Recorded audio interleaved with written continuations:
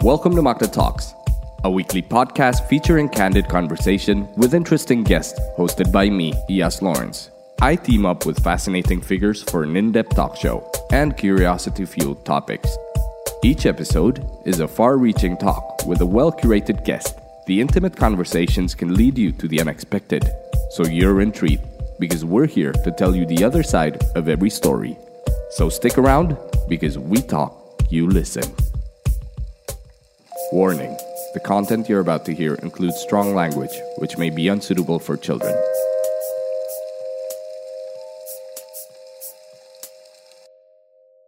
Ladies and gentlemen, this is your host Iyas Lawrence. Selamat datang di episode Makna Talks. Pertama kali dengan musisi yang tidak menggunakan instrumen gitar, drum, vokal ya. Menggunakan musik-musik elektronik. Yes, benar banget. Ada Dipa Barus di sini. What up, my bro? Dipa Kresna Aditya Barus ya. Yes, that's my name. Lo nih terakhir kita ketemu di WTF. Yep. Kita sempat hangout bareng. Hangout bareng di WTF nih. Yes, benar. Dari WTF ke hari ini. Iya. Itu tuh sebulan ada gak sih? Belum sampai sih kayaknya. Belum sampai kan? Iya, belum sampai. Lo udah ada di dua negara berbeda. Negaranya jauh lah gitu. Oh iya. Iya kan? Lo abis dari US sama Melbourne. Iya. Lo ngapain tuh di US? Gue lihat soalnya postingannya ultra. Yes. Bukan ultra acara, tapi ultra Ultra Records. Ultra Records. Bukan Ultra Milk juga. Bukan Ultra Milk ya. Oh iya udah. Sponsor lo itu masuk lo barusan. Gue pas kemarin di New York kebetulan untuk promo single pertama gue yang ada di Ultra, You Move Me sama Monica Farina.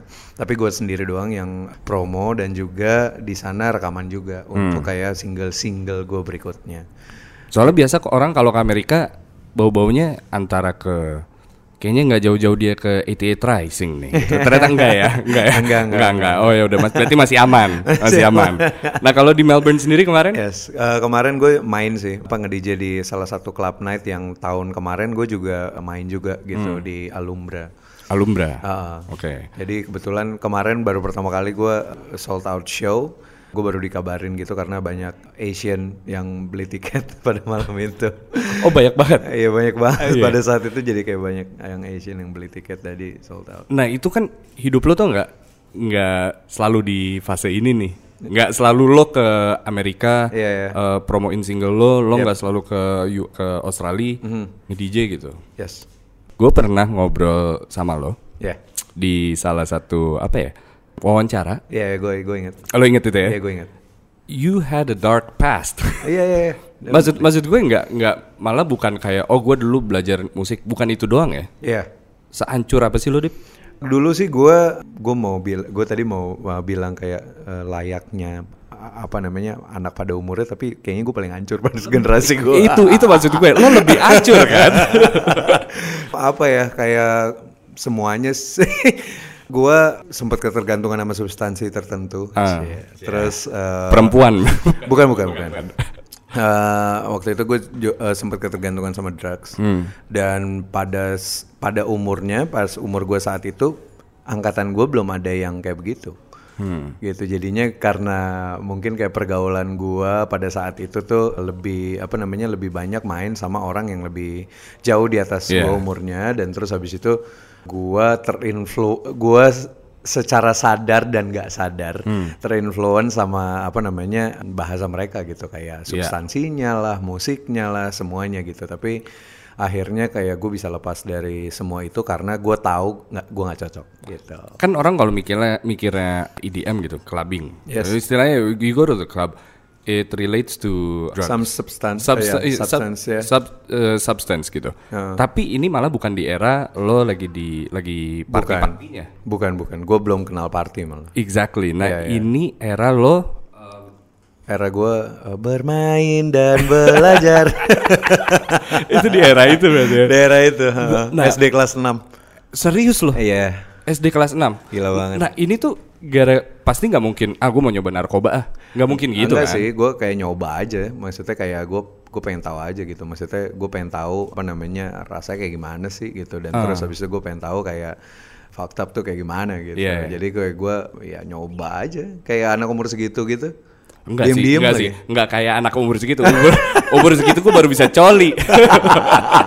Enggak sih, gue juga mungkin karena apa ya, karena dulu gue sempat nonton film Human Traffic sama ada kayak 3 film yang bagi gue kayak wow ini apaan ya gitu. Human Traffic, Groove sama Trainspotting. Iya, Trainspotting tuh jadi kayak itu film yang membuat gue penasaran gitu. Dan terus habis itu gue nonton juga waktu itu masih SD juga sih, Fear and Loathing in Las Vegas. Iya. Terus itu juga yang membuat gue kayak wow, pengen coba nih. Apa gitu. sih nih gitu. Tapi ada nggak tahu ya, banyak cerita orang yang tergantung dengan narkoba itu memiliki masa kecil yang rada not the best childhood you could give gitu. Iya. Either perpisahan, either ditinggal anggota keluarga atau apa. What was your story? Karena seingat gue cerita lo juga menurut gue sebenarnya kayak gini sih, kayak gue kalau untuk kayak background keluarga sih sebenarnya masih umum ya. Maksud gue bukan yang kayak ditinggal keluarga juga enggak gitu, tapi gue tuh ada perbedaan dengan anak-anak lainnya gitu, karena gue tuh kurang suka sama keramaian, terus habis itu gue juga kurang cocok sharing apa yang ada di dalam diri gue tuh secara langsung baik sama orang terdekat. Itu yang menjadi hambatan gue dulu waktu kecil, jadi semuanya itu dipendem gitu. Dan gue tuh gampang banget anxiety, triggernya banyak banget. Trigger anxiety itu either kayak gue di mall rame, terus habis itu kayak di gagal gitu. Misalnya kayak gue tuh dulu SD dari kelas 1 sampai kelas 6 tuh ranking 1 kalau enggak ranking 3 gitu. Oh, lo anak pintar. Nah, kalau gue kayak ngerasa gue tuh turun gitu, gue depresi sendiri. Wah, itu di umur yang sangat muda. Sangat muda, dan padahal juga orang tua gue juga gak marah. Berarti ini adalah kekurangan yang lo terima dari awal. Iya. Nah, sebelum kita bahas tentang cara membenarkan sebuah kekurangan itu gitu. Yes. Lo sempat jadi tulang punggung keluarga nih, Dep? Yep, pas ketika bokap gue pulang ke rumahnya. Iya. Pas ketika bokap gue pulang ke rumahnya itu di saat gue juga baru selesai kuliah dan lagi nyari kerja gitu. Jadinya masih ngeband ya? Masih ngeband. Gue jadi additional dan akhirnya jadi pemain tetap dan produsernya Agriculture. Itu pertama kali gue nonton lo by the way. Oh ya? Pertama kali gue nonton, kalau nggak salah ya, lo pernah main di Beast ya? Soul Nation ya? Oh iya. Soul Nation atau apa gitu, gue lupa. Panggungnya pokoknya di luar, tapi ada mobilnya di depannya tuh. Oke, iya. Nah itu pertama kali tuh gue nonton. Iya, gue masih ngeband itu. Itu masih ngeband ya? Iya, tahun berapa gue gak tahu tuh. 2008 kan? 2008 okay. ya, exactly. Jadi sebenarnya bukan cuma band doang yang jadi mata pencarian gue. Jadi kayak palu gak ada gitu. Jadi lo mau apa kebutuhannya, jasa yang gue bisa, ini akhirnya gue bisa gue kerjain aja gitu. Belum tentu lo bisa, maksudnya belum tentu lo ada background untuk ngerjain itu. Cuman lo apa aja lo ambil. Iya, apa aja gue ambil, karena waktu itu emang kayak pada saat itu gue jadi tulang punggung keluarga karena baru ditinggal sama bokap gue gitu. Nah itu adik lo umur berapa waktu itu? Adik gue masih kuliah. Kan lo ada kekurangan dari awal yang ketika ada kegagalan lo merasa depresi gitu. Dan di situ gue sangat depresi. Tuh?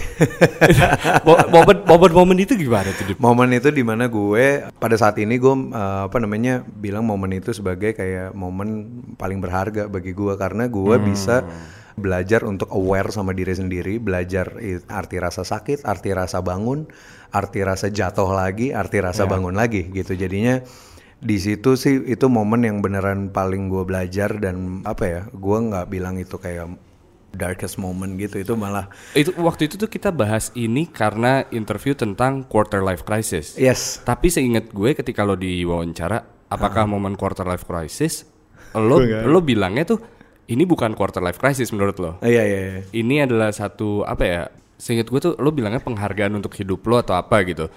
Malah ini yang ngebikin lo maju ke depan gitu. Iya, benar banget. Karena gue ditinggal sama bokap dan terus habis itu di saat itu juga kondisi ekonomi keluarga gue juga hancur, acak adut gitu. Dan di umur gitu ya gue harus gimana caranya bisa nutup gitu aja sih. Itu ditutup oleh apa? semua kerjaan yang gue kerjain tuh ya, dari kasir acara, terus habis itu ngeband, habis itu buat playlist, buat restoran-restoran, terus freelance graphic designer, terus nge-DJ di restoran juga, terus buat acara kecil-kecilan gitu yang sharing profit juga. Itu gimana caranya kayak gue nabung, terus habis itu Palu gada. Gitu. Palu gada dalam industri kreatif karena lu lulusan advertising, graphic design ya. Yes. Nah, lo tuh bukan cuman DJ yang tiba-tiba menjadi terkenal. Ngerti gak maksud gue? Bukan kayak penyanyi yang nyanyi di YouTube terus tiba-tiba diambil terkenal. Lo tuh pioneer. Wow, thanks. Karena the electronic dance scene di Jakarta mungkin besar gara-gara lo. Wow. If you Is that true? If you think about Peaches and Cream, if you think about Pon Your Tone, Future 10, nah itu lo bisa ke sana pada awalnya ketika orang-orang tidak melakukan itu, ceritanya gimana?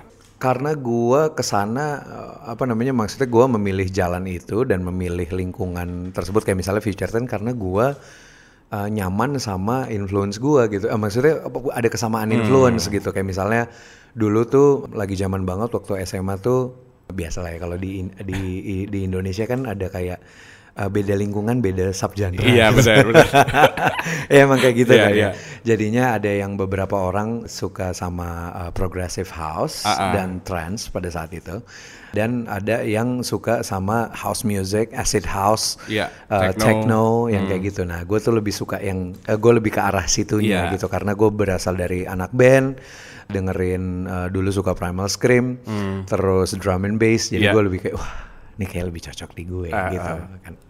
Dan terus habis itu ya dari situ lah gue belajar gitu, dari Future 10 gue belajar kayak gimana caranya sama Hogi sama Anton ya berarti? Sama Anton sama Hogi, cara nge-shape taste tuh kayak gimana, terus apa sih artinya taste gitu. Terus habis itu seberapa penting sih taste gitu, seberapa penting semuanya sih gue belajar banyak banget dari Anton sebenarnya.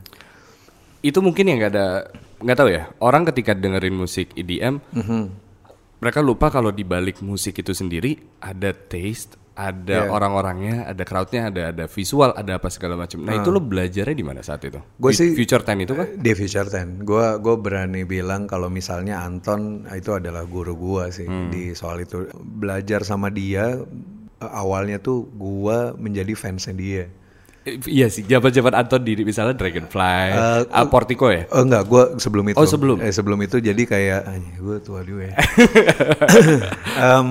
Zamannya Diva, Lava, terus habis itu sebelum Anton kayak main di beneran klub gitu. Kayak dulu Embassy, segala macam gitu. Jadi kayak Anton dulu buat acara sendiri, nama acaranya ya Future. Nama acaranya Future, dan gua tuh besar di situ gitu, dari SMP kelas 3 sampai SMA kelas 3 gitu. Itu emang beneran gua besar di lingkungan Future 10 lah gitu. Nah lo kenal, ini kan transisi lo dari genre punk sampai hardcore punk gitu, agriculture lah abis itu, drum and bass. Nah itu lo kenal EDM tuh sebenarnya ketika bokap lo lagi di rumah sakit. Di Singapura. Di waktu itu dia di rumah sakit di Penang, terus habis itu gue sama adik gue kayak, gue nggak sadar tuh kayak nyokap gue bilang, mendingan kamu ke Singapura sama ke Malaysia aja deh, beli plat gitu, karena papa lagi mau papa aja. Nah di situ sebenarnya bokap gue lagi gawat. Oh, gitu. Jadi kayak biar anak-anaknya yaudah lo kesana dulu. Kesana dulu. Nah di situ tuh gue kayak beneran explore kayak musik elektronik di toko plat gitu. Beneran kayak ternyata yang keren tuh bukan cuma house music doang ya. Gitu. Kayak ada, gue inget banget tuh ada kolom apa sih namanya? Ada section kolom. Ada section Weird Breaks.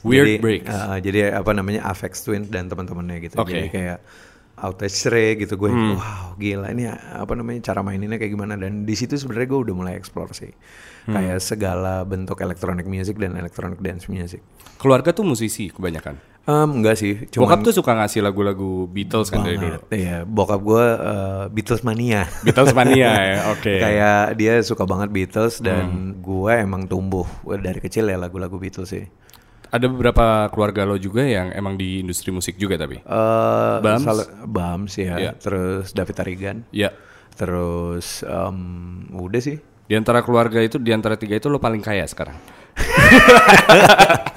Semuanya kaya. Oh, semuanya kaya. Kaya pengetahuan. Tapi lo tahu gak naiknya? Oke, kalau misalnya ngomongin Future 10 gitu. Gue sambil minum ya nggak apa-apa. Sikat. Kalau misalnya era Future 10 gitu, atau misalnya Peaches and Cream atau era-era Pon Your Tone di Park 19. Yes. Nah itu kan lagi naik-naiknya tuh, bikin acara sendiri, main sendiri. Ya. Yeah. Lo tahu itu akan membelujak? Enggak. Berarti lo bikin buat apa? Buat biar ada tempat main gue dan teman-teman gue. Sesimpel itu. Sesimpel itu. Iya. Lo kangen masa itu gak? Gue lagi pengen balik ke masa itu lagi karena gue pengen buat ke sama teman-teman kayak gimana caranya kita buat panggung buat kita sendiri lagi yuk gitu. Jadi kita balik lagi back to the roots, Pon Your Tone, buat acara sendiri lagi, terus habis itu kayak kayak memadukan berbagai musik lagi. Terus habis itu kemarin juga kita dapat influence habis balik dari New York di sini di sana gimana, terus habis itu di LA sini gimana, di Melbourne juga, terus habis itu ya hari Selasa besok kita meeting lagi. Ya. Ini kebetulan lagi ada anak-anak Pon Your Tone juga ya. Iya. Tapi ketika lo mikir saat itu, gue inget kok sering banget Pon Your Tone di Park 19 waktu itu. Kalau itu lo ngumpul untuk acara lo sendiri, duitnya ada apa enggak nanti belakangan, itu lo sadar kalau misalnya skena ini kayak semakin lama Dipa Barus bisa naik pada sendirinya gitu loh. Itu lo sadar kapan?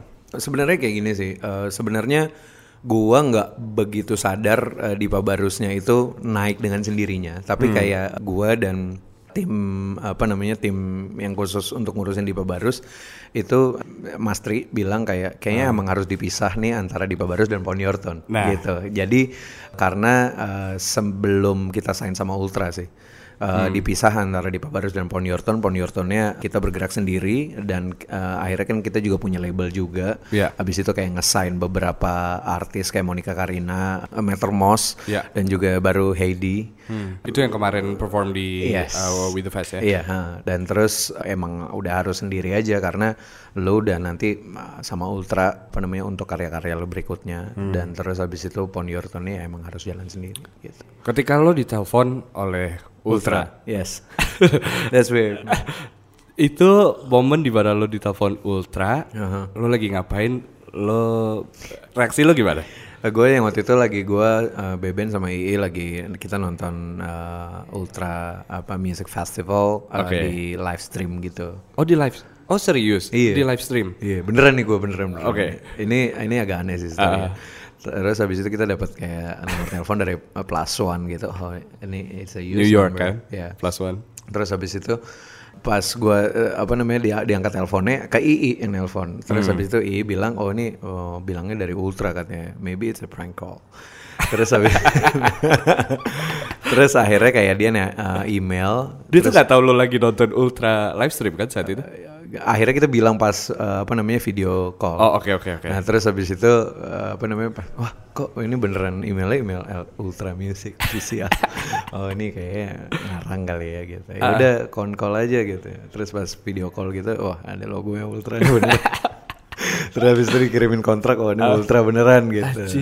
Terus ya udah, akhirnya ya udah kerja sama aja. Gue juga nggak nyangka sih, maksudnya kayak dia tahu gue dari mana. Tapi setelah gue kesana dan terus habis itu kayak ngobrol sama mereka, interview segala macam, akhirnya mereka bilang gitu ya, kita tahu lo dari Global Viral. Jadi waktu itu All Good sempat masuk Global Viral, dan terus habis itu sempat masuk Beats One, dan BBC ya. Iya. Dan terus habis itu dia taunya dia dari situ. Nah ini pertanyaan gue untuk musisi yang naik di luar. I mean gini, East to the West. Orang-orang nggak mikir East to the West dari dulu. Mikirnya West to the East, bawa musik luar ke negara kita. Nah ini ada fenomena terutama di EDM ya. Kenapa DJ seperti Marshmello, mereka cinta banget sama Indonesia. Sampai kayak telolet, tahu kan lo maksud gue kayak mereka tuh ngebawain di sana gitu. Bahkan culture mereka juga nggak tahu itu apa. Kenapa orang-orang luar negeri, terutama US tuh sangat tertarik dengan orang Indonesia atau Asia lebih utama? Oke, gue boleh ngomong brutal truth-nya nggak?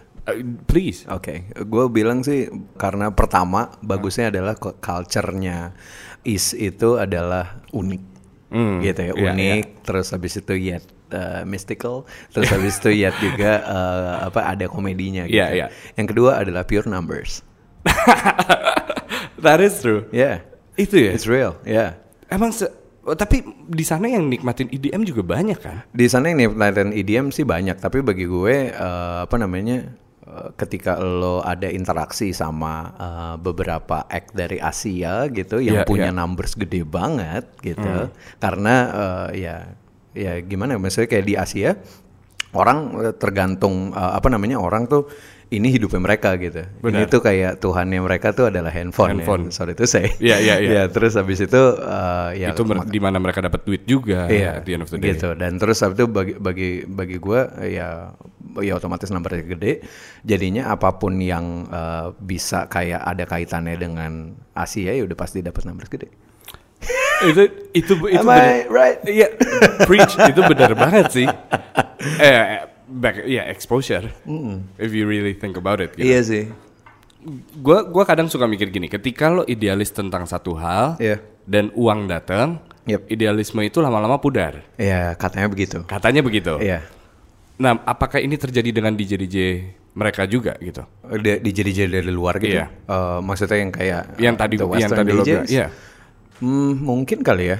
Gue maksudnya kayak cuman kenal beberapa doang gitu, all the Western DJs, some of them, tapi yang beneran real gitu sebenarnya kayak gue pernah ketemu sama Skrillex di IMS di Shanghai gitu, misalnya gue ngobrol, tapi dia kayak gue nggak bisa ngobrol banyak gitu ya, karena gue ngefans banget dan ya dia kayak real ya, dia tuh nggak kayaknya bukan plug and play dan juga bukan ini gitu, bukan yang kayak peduli sama numbers, sama peduli sama gimana caranya jadi ideal komersial. Iya.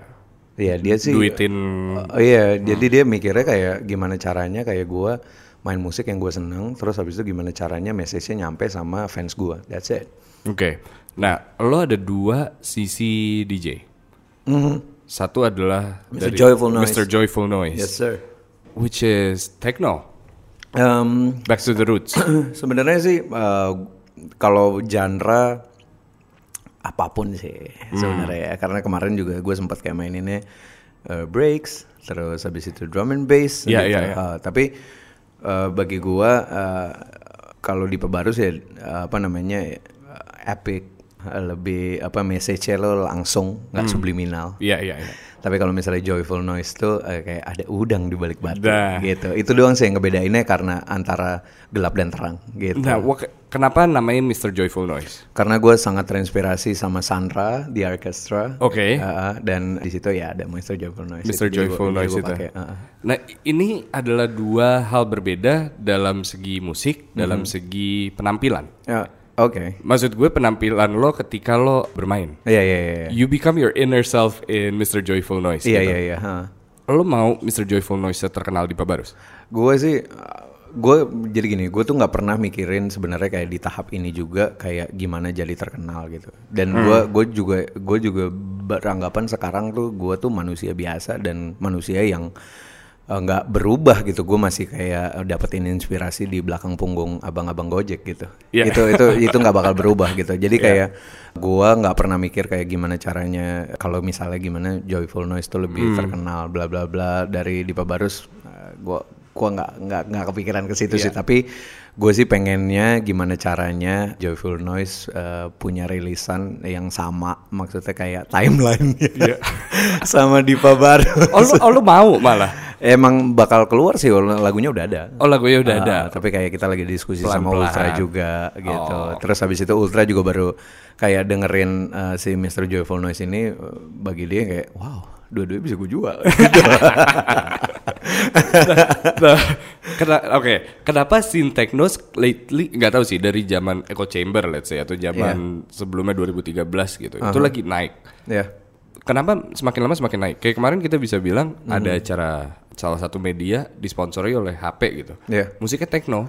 Padahal lo pitching itu 5 tahun lalu nggak ada yang tahu gitu. Kenapa shifting? Emang selalu kayak gitu sih. Roda musik roda dance music itu selalu kayak gitu. Gue mengamatinya dari gue SMA gitu. Jadi kayak dari yang heboh ke yang kalem, dari yang heboh ke yang kalem. Nah, selalu kayak gitu. Kalau bahasa ininya ya, bahasa gampangnya ya, gitu. gampangnya. Nah, kalau misalnya ngebahas musik, Yes. itu kan electronic music. Kalau ngebahas musik, kalau band ditimpa lah oleh electronic music gitu. Nah, itu kan sering dibahas lah. Iya. Electronic music sebagai DJ profesional, itu bisa ditimpa oleh teknologi nggak? Dalam arti gue bisa bikin musik di iPad gue ini. Oh iya bisa. Madlib yang album barunya sama Freddie Gibbs itu cuma buatnya di iPad doang. Exactly. Yes. Nah, lo takut nggak dibalap oleh elektronik dengan orang-orang yang nggak perlu satu set gitu? Oh, gue sih nggak takut. Karena maksudnya yang gue punya adalah soul gue gitu. Maksudnya kayak bumbu gue bumbu yang yang ada itu isinya kan kayak dari pengalaman, terus habis itu cerita bangkit, cerita jatuh gitu. Itu yang nggak bisa kayak yang nggak bisa dirobotin. Nah, ketika gue nonton lo misalnya di We The Fest kemarin, it was fucking amazing. Oh, thanks man. Karena the flow was perfect. Oh, thank you so much. Gue ngeliat crowdnya gue pernah nge-DJ di salah satu festival terbesar di dunia. Namanya Duck Down. Itu gue pertama kali gitu di belakang deck. Gue nggak ngerti sama sekali. Dan itu susah, ngerti ya? Gue nggak perlu mixing, gue nggak perlu apa-apa. Karena gue di situ ngelihat crowdnya, lagi ke gimana, gue harus lagu apa selanjutnya gitu loh. Nah itu buat gue aja kayak anjing susah banget gitu. Nah di depan kemarin With The Fest tuh berapa orang sih? Kemarin tuh kita baru di info Ismaya, maksudnya kayak 5.000. Lebih sih. Lah, lebih ya. Tapi itu maksudnya penuh banget sih sampai belakang. Itu sampai belakang gitu. Iya. Tapi itu dia sih, itu menarik sih. Lo cara nge-manage-nya? Iya. Nge-manage-nya adalah nge-manage energi lo sebenarnya. Ini kayak pribadi. Jadi apapun yang lo mau sampein itu tergantung energi lo tuh kayak gimana, orang ngebacanya tuh ya kayak gitu. Karena susah kan sebenarnya ketika lo nggak tahu ya, gue awam banget gitu. It's not only about music. Yes. It's about the crowd. It's about how happy they are gitu. Lo harus tahu polanya. Dan ini nggak mungkin sekali lo udah dapet kuncinya. Awal-awal di karir lo ketika lo bermain, ada nggak yang kayak aduh kayak lagunya salah gue taruh deh. Sering banget. Contohnya dan bagi gue nggak apa-apa. Contohnya gimana tuh waktu itu? Jadi sekarang gue bilang itu bukan kesalahan, tapi kayak gue nggak pernah mau naruh lagi kayak wah salah lagi gue nggak mau, karena menyalahkan diri gue sendiri padahal enggak gitu. Padahal itu kayak lu nyoba, terus habis itu momennya nggak tepat aja. Buat naruh lagu itu gitu. Jadinya ya dari situ ya gue belajar aja sih. Habis itu gue catat nih. Ini gue kasih tunjuk notesnya. lo catat gimana? Jadi kayak misalnya kayak lagu apa gitu. Oh, itu udah ada di. Iya, ada banyak sih. Ini gue kayak beneran lagu ini di saat ini nggak cocok. Itu gitu. lo taruh? Iya, gue taruh aja. Coba contohnya. Kayak misalnya kayak lagu ini ya. Lagu lu kalau misalnya di ruangan kecil, ini gue kasihin kunci gue. Kalau misalnya lu di ruangan duck down gitu. Kalau duck down, lu nggak boleh putus lu nggak boleh putus energinya. Jadi lu kalau gimana caranya lu kayak high energy terus itu kalau misalnya jangan bawa turun. Kalau misalnya ruangan kecil, terus habis itu semuanya substansinya misalnya minum gitu. Terus habis itu semuanya masih pengen nyanyi gitu. Selalu high energy. Gimana caranya orang nyanyi terus. Tapi kebalikannya kalau misalnya lo ruangan gede. Ruangan gede, terus habis itu high ceiling. Terus habis itu festival, lo mainnya bisa kayak nge-mixnya panjang-panjang. Nah, element of surprise berarti kan? Yes, benar. Ada satu lagu yang naik terus bawa turun gitu. Sebenarnya bukan bawa turun sih. Itu dibawa supaya orang itu mengerti vibe lo dan mengerti energi lo gitu. Jadi sebenarnya bukan dibawa turun karena gimana caranya orang tuh kalau misalnya ruangan gede ya. Kalau misalnya ruangan gede terus lo tuh kok dibawa intens terus orang tuh nggak ngerti lo tuh message yang mau disampaikan apaan sih gitu sebenarnya gitu, kayak vibe lo kayak gimana, energi lo kemana, orang nggak ngebaca gitu. Tapi kalau misalnya dibawa kayak normal, groove-nya normal, terus habis itu frekuensinya juga nggak terlalu berisik gitu. Dan habis itu orang kayak ngerti, oh maksudnya dia kayak gitu. Itu lo belajarnya dari mana? Karena pasti dari pengalaman dong. Iya, pengalaman sama beberapa buku sih. Oh gitu. Jadi gue mempelajari sound healing beberapa tahun terakhir ini. Di sound healing itu emang ada kayak beberapa musik yang gue kasih tunjuk. Coba nih. Jadi kayak ada beberapa frekuensi yang berpengaruh sama tubuh manusia. Oh, gue kayak ngerti. Kayak With the Fest kemarin tuh bawaannya seneng, ngerti gak lo? Iya, itu juga planning lo karena musik-musiknya juga? Iya Kak, dan beneran ini sih, beneran emang karena gue pengen ada praktek sound healing juga gitu di situ. Karena gue selama ini emang lagi mempelajarin sound healing sih. Ini nih yang gue kagum banget sama Dipa sebenarnya. Ya ini kayak frekuensi gitu, emang ada beberapa frekuensi yang beneran bisa ngobatin kita gitu dari anxiety segala macam. Karena ini kayak daftar-daftarnya frekuensi. Terus habis itu ada vitamin. Itu bis. Ini lo dapat kayak gini-gini dari praktisi sound healer sih. Praktisi sound healer. Iya tuh nih kayak frekuensi misalnya kayak anxiety di frekuensi berapa nyembuhinnya gitu. Sebenarnya ini nggak exact. Iya. Frekuensi ya, tapi frekuensi buat bikin orang sange yang mana, Dip? Itu mah diem aja. Oh, itu diem aja. Diemnya asal wangi. Apa? Atau kuping ditiup-tiup dari belakang tuh. Gak tahu frekuensi apaan. Iya. Tapi ini maksudnya karena gue really into like this mindful things gitu. Lo tuh kemusyrikannya sangat tinggi gitu. Maksudnya mindfulness lo tuh sebenarnya nggak tinggi sih, ini karena teman gue di Ubud, dia salah satu praktisi sound healer di Pyramid of Chi. Oke. Habis itu gue diajarin aja banyak sama dia sih. Sebenarnya kenapa tadi gue bilang nggak exact, karena sebenarnya sound healing itu beneran bisa berfungsi secara maksimal kalau misalnya medianya benar dan ruangannya benar. Media dalam arti secara teknis? Secara teknis kayak speakernya apa, terus habis itu beneran misalnya kayak frekuensi 528 gitu untuk kayak frekuensi ketenangan gitu. Nah frekuensi ketenangan itu 528 itu beneran exact 528 Hz itu kalau misalnya medianya apa dulu nih gitu, nggak di outdoor lah, harus indoor, speakernya juga harus bener gitu. Nah kemarin gue lihat yang lo perform di With the Fest tuh bajunya frekuensi 528 Hz itu love frekuensi. Itu love. Iya, love frekuensi. Oke, nah when did you start doing all this shit, Dip? Karena gue waktu itu pertama kali ketemu lo juga lo perminyakan ya? Iya, perminyakan. Bukan essential oil ya? Iya, bukan perminyakan batu bara dan lain-lain, bukan itu ya? Bukan ya? Bukan. Minyak-minyak bener-bener perdukunan lah. Iya, perdukunan. Gitu. ini sangat ironis dengan dunia, I don't know, if you think about clubs, you don't think about essential oils. Iya. Itu kayaknya iya sih. Nah, ini mulainya kapan?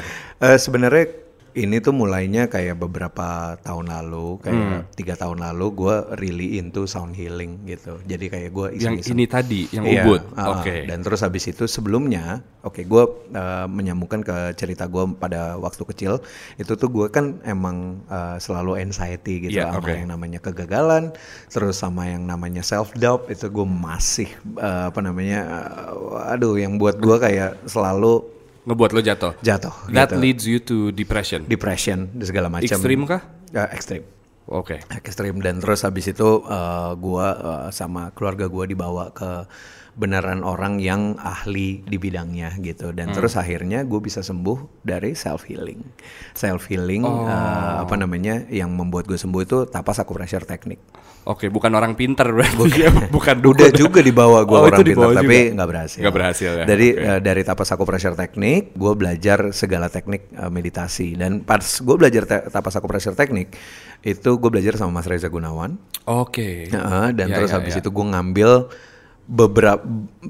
banyak tuh level tapas acupressure. Ini tuh yang pas masih kecil? Enggak. Gue ini udah 2010 2011 gitu. Oke. Akhirnya gue diajak lagi sama Mas Reza mendalami tapas acupressure technique, TAT singkatannya. Dan gue juga belajar juga gimana cara nyembuhin orang dari trauma. Oh fuck. Ini yang gue inget tuh lo pernah bilang itu. Dan itu gue belajarnya langsung sama tapas acupressure technique, si penemu teknik TAT ini, si tapasnya itu yang waktu itu datang ke Indonesia. Dan terus habis itu dia menggelar workshop 3 hari kalau nggak salah, dan cuman 25 orang gitu kalau nggak salah, termasuk Mas Reza sama Mbak Dewi Lestari juga gitu yang nyelenggarain eventnya. Dan akhirnya dari situ gue really into that kind of mindful things gitu. Gue beneran suka banget gitu, kayak nyoba meditasi di Ubud ada yang namanya Ananda Mandala, terus habis itu intens banget. Dan terus habis itu di Singapura pernah ada workshop Satguru, jadi meditasi banget Satguru, gue ikut juga gitu. Dan sampai sekarang, sampai terakhir kemarin gue nyoba Transcendental Meditation. Wow, itu apa lagi tuh? itu maksudnya kayak apa ya, kayak mempelajari pas di Melbourne gue mempelajari kayak brainwaves function gitu, dan frekuensinya gitu segala macam. Akhirnya gue belajar banyak sih. Ini balik lagi, ini bertentangan dengan pekerjaan lo, benar nggak? Sebenarnya kalau dilihat dari kayak sekejap gitu, emang bertentangan gitu. Tapi kalau misalnya kita ngelihatnya deep gitu, pekerjaan gue tuh yang membutuhkan. Sebenarnya gini, pekerjaan gue tuh yang ngerjain manusia dan untuk manusia. Oh benar. Dan semua yang gue pelajarin ini adalah bukan gimana caranya menjadi manusia super, tapi realize bahwa being human is super. Oh, that's right. Iya. Yeah. Nah, maksud gue itu bertentangan dalam arti ini nggak tertulis sama sekali, nggak ada hukumnya. Cuman rasanya tuh kayak ngerokok di daerah gereja, tau gak lo? Kayaknya nggak boleh deh sih. Tapi ya ngerti gak sih? Nah itu tuh ada Pak. What do people think about you dalam being in this all minyak lah, mindfulness and all that. Sebenarnya kemarin ini yang gue tanya di beberapa kayak media yang di luar gitu. Maksudnya kayak pas di New York gitu ada beberapa media gitu yang juga ngeliput kita di Billboard juga kayak bilangnya kayak wow, ini mindful tapi EDM. Iya kan? Tapi bagi gue sih bagi gue sama aja spiritualnya gitu. Tergantung kitanya aja sih, kayak EDM itu kayak kalau kita mengkaitkan EDM dengan substansi kayak party, hacep dan kita nggak dapat mindful lah mungkin gitu. Dan terus kalau misalnya kita kayak ngelihat itu sebagai media aja, sebagai vessel aja ke dunia spiritual, ya nyambung aja sih. Apapun yang kita kerjain sih, nggak cuman dari musik aja sih. You don't drink as well? No. Karena gue nggak cocok ya, bukannya karena gitu. Karena gue memilih untuk kayak hidup kayak gini karena cocok bagi tubuh gue, that's it gitu. Bukan How long have you been sober? Wow, udah lama sih. Gue tapi udah berhenti ngerokok udah udah 1.5 tahun lebih lah. Yeah. Ngerokok 1.5 tahun? Iya, terus habis itu kalau minum sih udah lama banget ya. 10 tahun lah. Riders lo apa? Air putih, pisang, terus kalau bisa sih makanan vegan. Kalau bisa. Bukan absolut yang ada ininya, apa namanya? Kembang api tuh. Terus habis itu ada cewek yang bawain gitu. D-I-P-H-A. Kayak di Omnia nih. Enggak, bukan ya berarti. Bukan. Lo riders kayak gitu.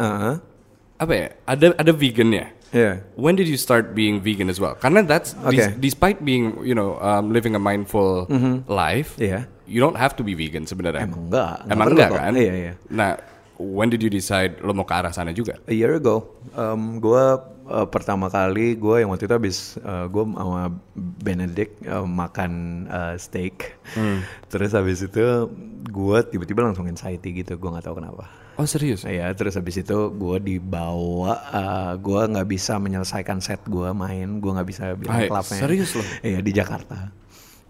Terus habis itu mungkin gue lagi kecapean juga pada saat itu. Terus habis itu gue langsung dibawa ke Ubud, ada homeopathy therapist. Because you don't take drugs ya? Apa namanya? Lo nggak minum obat kan? Nggak minum obat sama sekali, chemical juga nggak ada yang masuk ke tubuh gue sama sekali. Dan terus habis itu gue dibilangnya coba jadi vegan aja 3 bulan. Habis itu apa namanya kayak gimana? Kita lihat perkembangannya kayak gimana. Dan pas gue jadi vegan, semuanya tuh kayak pas dicek hasilnya tuh double time gitu. Gimana kayak gue istirahatnya jadi bagus, terus habis itu blood pressure gue jadi normal, terus habis itu gue apa namanya nggak ada tuh kayak insomnia gitu, nggak ada sama sekali. Dan terus habis itu gue bisa tidur kapanpun, jadi kayak jet lag tuh apa bukan masalah yang rumit banget buat gue gitu, jadi kayak lo nggak tadi lo bilang lo nggak minum nggak konsumsi chemical juga? Enggak. Lo gak pernah minum Pocari Sweat gitu, Palpi Orange gitu? Anjing, ini orang gak hidup ya. Gue lagi mempelajari ini aja, nggak napak bumi caranya gimana tuh jalan. Berarti lo konsumsi air putih, kopi. Iya, air putih, ya kopi ini barusan gue. Iya, air putih, kopi, terus habis itu orange juice, ya udah pasti. Terus habis itu ya maksudnya soy gue juga membatasin. Oke. Mesti konsumsi soy. Jadi gue pakai nutrisionis sih. Gue nggak sotoy. Oh, oke. Gue nggak karena gue nggak tahu ya. Maksudnya kayak pengetahuan tentang nutrisi. Kayak gue langsung aja. Gue langsung aja jadi vegan karena gue apa namanya? Gue ini kesian ngelihat hewan misalnya gitu. Nah gue konsultasi dulu sama nutrisionis gitu. Beneran gue konsultasi tubuh gue cocok nggak, dan abis itu gue dapet hasilnya dari nutrisionis yang beneran nutrisionis ya. Itu dibilangnya gila lu cocok lagi jadi vegan untuk saat ini katanya. Untuk kayak period hidup gue yang sekarang gue cocok jadi vegan. Jadinya ya gue jalanin aja jadi vegan gitu. Nah kalau itu kan dalam tubuh lo gitu maksudnya. Iya. Ini kan di luar lo secara individu, lingkungan lo kan nggak sehat. Maksud gue mainnya malam, tempatnya mostly because we're in Jakarta, smoking, tits are everywhere. Itu despite itu everything, itu nggak sehat. Itu nggak sehat. Ya. Apalagi udah punya pacar kan, ya nggak sehat. Cuman maksudnya lo cara membatasi lingkungan lo dengan your soul itu gimana? Kalau gue sih nggak terlalu attach sama apapun gitu, maksudnya apapun yang apa namanya yang terjadi di lingkungan gue itu gue nggak attach gitu. Gue attach sama soul gue sendiri gitu, maksudnya kayak music. Maksudnya beneran gue attach sama apa yang ada di hati gue gitu, maksudnya gue nggak terlalu attach apa yang lingkungan. Jadi kayak lingkungan kan emang gue punya konsep kayak gini, kalau misalnya semua yang di luar tubuh kita itu tuh emang bukan 100% kehendak kita, kayak 100% tuh bukan kontrol kita gitu. Tapi apa yang di dalam itu 100% itu kontrol. Wow, that is true. Iya, jadi kayak apapun yang terjadi, misalnya kayak influence apapun yang ada di luar gua pada saat main ya nggak berpengaruh sih buat gue. Nah, kalau orang udah vegan, living a mindful life. Vegan makannya ya. Vegan makannya. Oh iya. Iya. Gue maksudnya kalau misalnya gue lingkungan vegan beneran, gue masih pakai sepatu kulit. Iya benar. Oh berarti lo masih pakai juga dompet kulit gitu-gitu? Kalau dompet sih enggak sih ya. Tapi gue maksudnya masih menggunakan juga. Gue cuman pola makan aja sih gitu. Dan gue nih ya, gue termasuk orang yang pahamnya kayak gini. Gue tuh nggak suka sebenarnya kayak manusia yang dikotak-kotakan gitu ya, maksudnya kayak kalau misalnya makan daging tuh salah gitu. Gue nggak sih. Bagi gue orang punya pilihannya sendiri, pilihan cara berdoa lah, pilihan cara apa namanya apa yang dipercayain, pilihan makan juga sih bagi gue. Jadi kayak sah-sah aja. Nah itu kan biasanya individu yang seperti itu memilih makanannya ribet. Nih gue kotak-kotakin nih. Iya. Cuman mungkin salah satu hal gue pernah baca kalau nggak salah di Twitter. Why is it vegans only date vegans? Cewek gue enggak. Cewek lo gak vegan? Enggak, dia makan semuanya. Dia makan semuanya. Nah, in your tapi case, sekarang jadi pescetarian. Oh, jadi pescetarian. Pelan-pelan gue rasukin. Gue pescetarian juga. Oh iya. Nah, enak nggak dia lo? Kalau gue lebih ke mental. Oke. Karena I love meat. Oke. Cuman ke gue lebih kayak gue lebih kalem gitu sekarang. Oke. Nah, ketika lo pacaran dengan seseorang yang makan segala hal waktu itu. How do you feel saat itu? Nggak ada pengaruh. Itu nggak ada pengaruh? Nggak ada pengaruh. Ya maksudnya gue tetap menjadi ini sih. Nggak ngaruh sih bagi gue. Balik lagi kalau yang tadi lo nggak mau nyuruh orang lain what to do juga. Enggak sih gue. Nah itu gue enggak sih, beda ya kalau musik tuh gue juga enggak memaksakan orang untuk kayak mendengarkan musik gue dan percaya sama message apa message yang mau gue sampaikan, tapi gimana caranya message yang gue sampaikan itu melebur jadi satu dengan influence dia gitu. That's good. Iya. Nah, ini cerita lo ketemu Chili Bean, Vanessa ya. Vanessa. Ini ada berkaitannya dengan Yaya. Oh iya. Abah Reza. Iya. What's the story? Jadi kalau nggak ada mereka sih gue nggak bakal ketemu Vanessa. Sebenarnya gue kayak ada di satu grup WhatsApp, itu aneh banget sih. Ada di satu grup WhatsApp yang kayak influence kayak yang disupport sama Nike gitu. Oke. Jadi gue sama-sama nih tapi nggak pernah ketemu. Lo siapa aja tuh waktu itu? Ada Yaya banyak banget, juga di situ. Ada Yaya juga, ada Vanessa. Gue gak pernah ketemu. Terus habis itu si Yaya dia juga tahu gue tuh paling gak bisa kalau dijodoh-jodohin gitu, paling gak bisa. Tapi kayak dia yang kayak setiap studio session gitu dia kayak selentingan kayaknya lu cocok deh gitu. Jadi kayak gitu. Terus akhirnya gue kayak bergerak sendiri, bergerak sendiri. Akhirnya ya kayak gue nyaman aja sih, nyaman karena gue bisa menjadi versi terbaik dari diri gue sendiri dan dia juga menjadi versi terbaik dari dirinya sendiri. Jadi bukan kayak half, jadi full manusia seutuhnya, dia sebagai dia, gue sebagai gue gitu. Oke. Nah, kalau ketika tadi lo bilang lo studio session sama Raisa gitu. Yes. That was an element of surprise nggak sih? Ketika lo membuat lagu dengan Raisa. Itu yang lo pikirin, maksud gue gini, ada teorinya kah untuk membuat element of surprise? Enggak ada ya? Enggak ada sih, kayak gue mikir kayak gimana caranya supaya kisah hidup gue lebih dinamis aja gitu. Ngerti gak lo? Kayak gimana caranya supaya gue nggak di BPM 100 atau 128 terus gitu. Jadi kayak gimana caranya kayak portfolio hidup gue dinamis aja. Itu sih bagi gue nggak bilang kayak element of surprise terus, tapi kayak mikirnya gimana caranya supaya tidak membosankan gitu perjalanan hidupnya. Jadinya bisa ada yang diceritain di nanti kalau misalnya gue punya anak gitu yang kayak gue pernah buat musik ini, gue pernah buat musik ini, gue pernah buat musik ini gitu. Nah, element of surprise itu juga datang ketika lo perform. Yes. Ada misalnya kemarin percussion. Oh iya, drum band. Drum band, sorry, kok percussion, drum band. Iya. Itu lo mikirin udah kayaknya ini cocok untuk di sini, atau ada salah satu lagu yang semua orang tiba-tiba Beatles ya waktu itu kalau nggak salah ya. Nah itu lo di saat itu juga atau emang udah di planning? Kalau kemarin sih festival gede udah di planning. Iya, hati-hati juga ya. Dan terus udah di planning karena dari The Beatles, gue jelasin secara sedikit detail. Dari The Beatles ke frekuensi sound healing itu sama tuh. Jadi kayak lagu Hey Jude, terus habis itu ke frekuensi sound healing 528 itu sama. Dan chordnya juga sama, dan terus habis itu tune-nya sama Tibetan singing bowl-nya sama. Jadi ada suara Tibetan singing bowl, terus habis itu ada ada suara frekuensi sound healing lain tuh sama.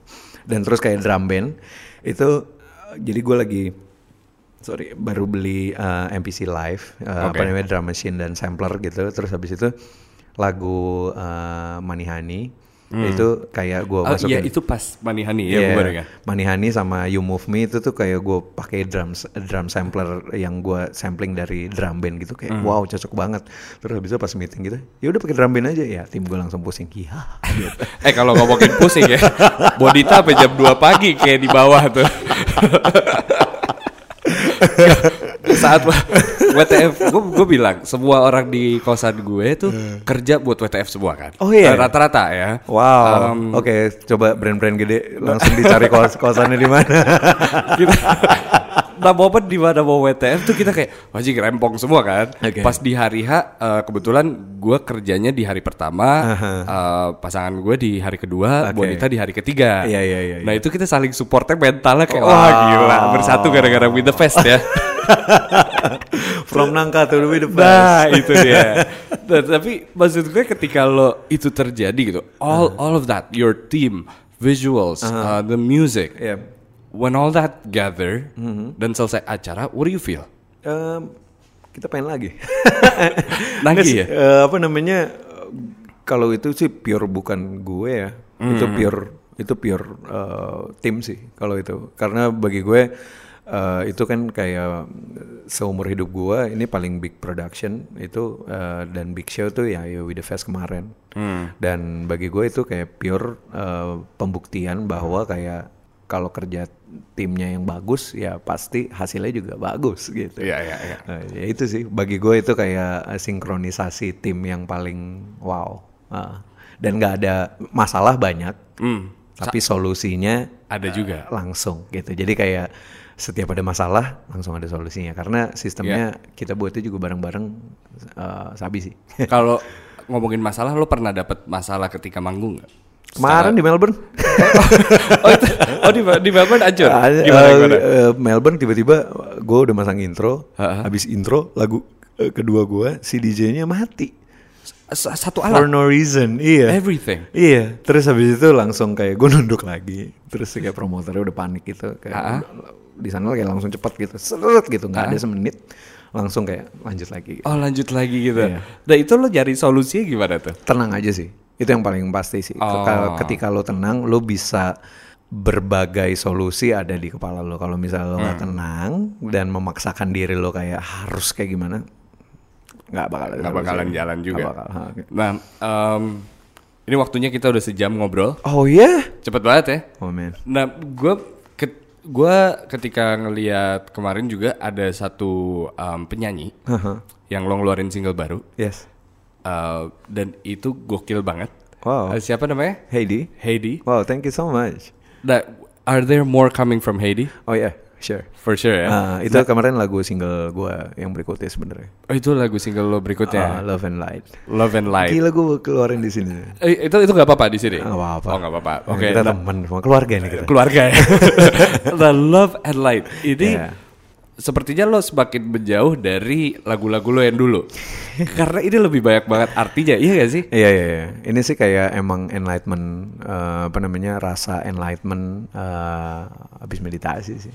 How do you want your listeners to listen to your song sebenarnya? Sebenarnya gue pengen gimana caranya ketika orang dengar lagu gue dan ketika orang dapat message gue, mereka bisa menjadi versi terbaik dari dirinya masing-masing dengan cara menerima dirinya apa adanya sih. Kalau gue, ya kayak misalnya You Move Me gitu, gue punya cara banget nih yang beneran enak banget dengerin You Move Me. Waktu itu gue praktekin ke anak-anak gitu, ke Sam. Iya.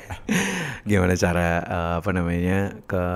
cara nikmatin You Move Me. Oke, kalau misalnya lu pakai earphone gitu, terus habis itu lu sampai satu lagu lu dengerin, lu sambil merem, terus lu sambil meluk diri lu sendiri, lu bilang ke diri lu sendiri, thank you banget udah jadi temen untuk proses perkembangan gue gitu. Itu cara terbaik untuk dengerin You Move Me. Yes. Wow. Ada lagi yang misalnya Love and Light itu belum ada juga ya? Belum ada ya? Masih nanti. Yeah. Now, to close this episode, is there a performance that's coming up that you want to share or a new single? Ada nanti kita bakal main di Soundrenalin. Oke. Oh, di Bali berarti? Di Bali, dan terus habis itu sebelumnya di HSVR. Jadi kayak jadi kita bakal ada rangkaian You Move Me Tour. Oke. Dan salah satu itu yang festival gede dan mainnya rame-rame kayak With The Fest kemarin ada HSVR dan juga Soundrenalin besoknya. Oke. Langsung terus habis itu ada beberapa kota kita You Move Me Tour sampai Desember nanti. Wow. Semoga lancar. Amin. Dan congratulations for everything. Thank you for having me, bro. Thank you for being here. And maksud gue jarang juga untuk orang yang benar-benar terbuka tentang mental illness in a way mencari solusinya. You went through music, you went through meditation and all that. Karena gue mau nambahin karena sebenarnya semua orang dilahirkan tuh punya trauma gitu. Kadang kebanyakan orang either kayak menerimanya dengan lapang dada terus habis itu akhirnya kayak bisa nggak apa-apa gitu. Dan ada orang yang kayak dilupain aja gitu. Jadi usul gue sih mendingan menerimanya dan mengingatnya kembali dan bilang ke traumanya nggak apa-apa kok gue gitu. Wow, bener banget. Tapi gue ada satu pertanyaan lagi, Dip. Ketika and it's a very serious one gitu. Ketika mental illness sudah diperbaiki, how do you remain happy?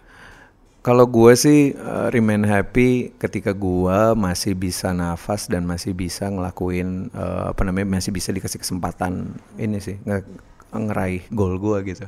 Itu yang gue lakuin, kayak remain happy. Gue setiap pagi tuh kayak gosok tangan, belajar ya, gosok tangan, terus habis itu taruh di mata.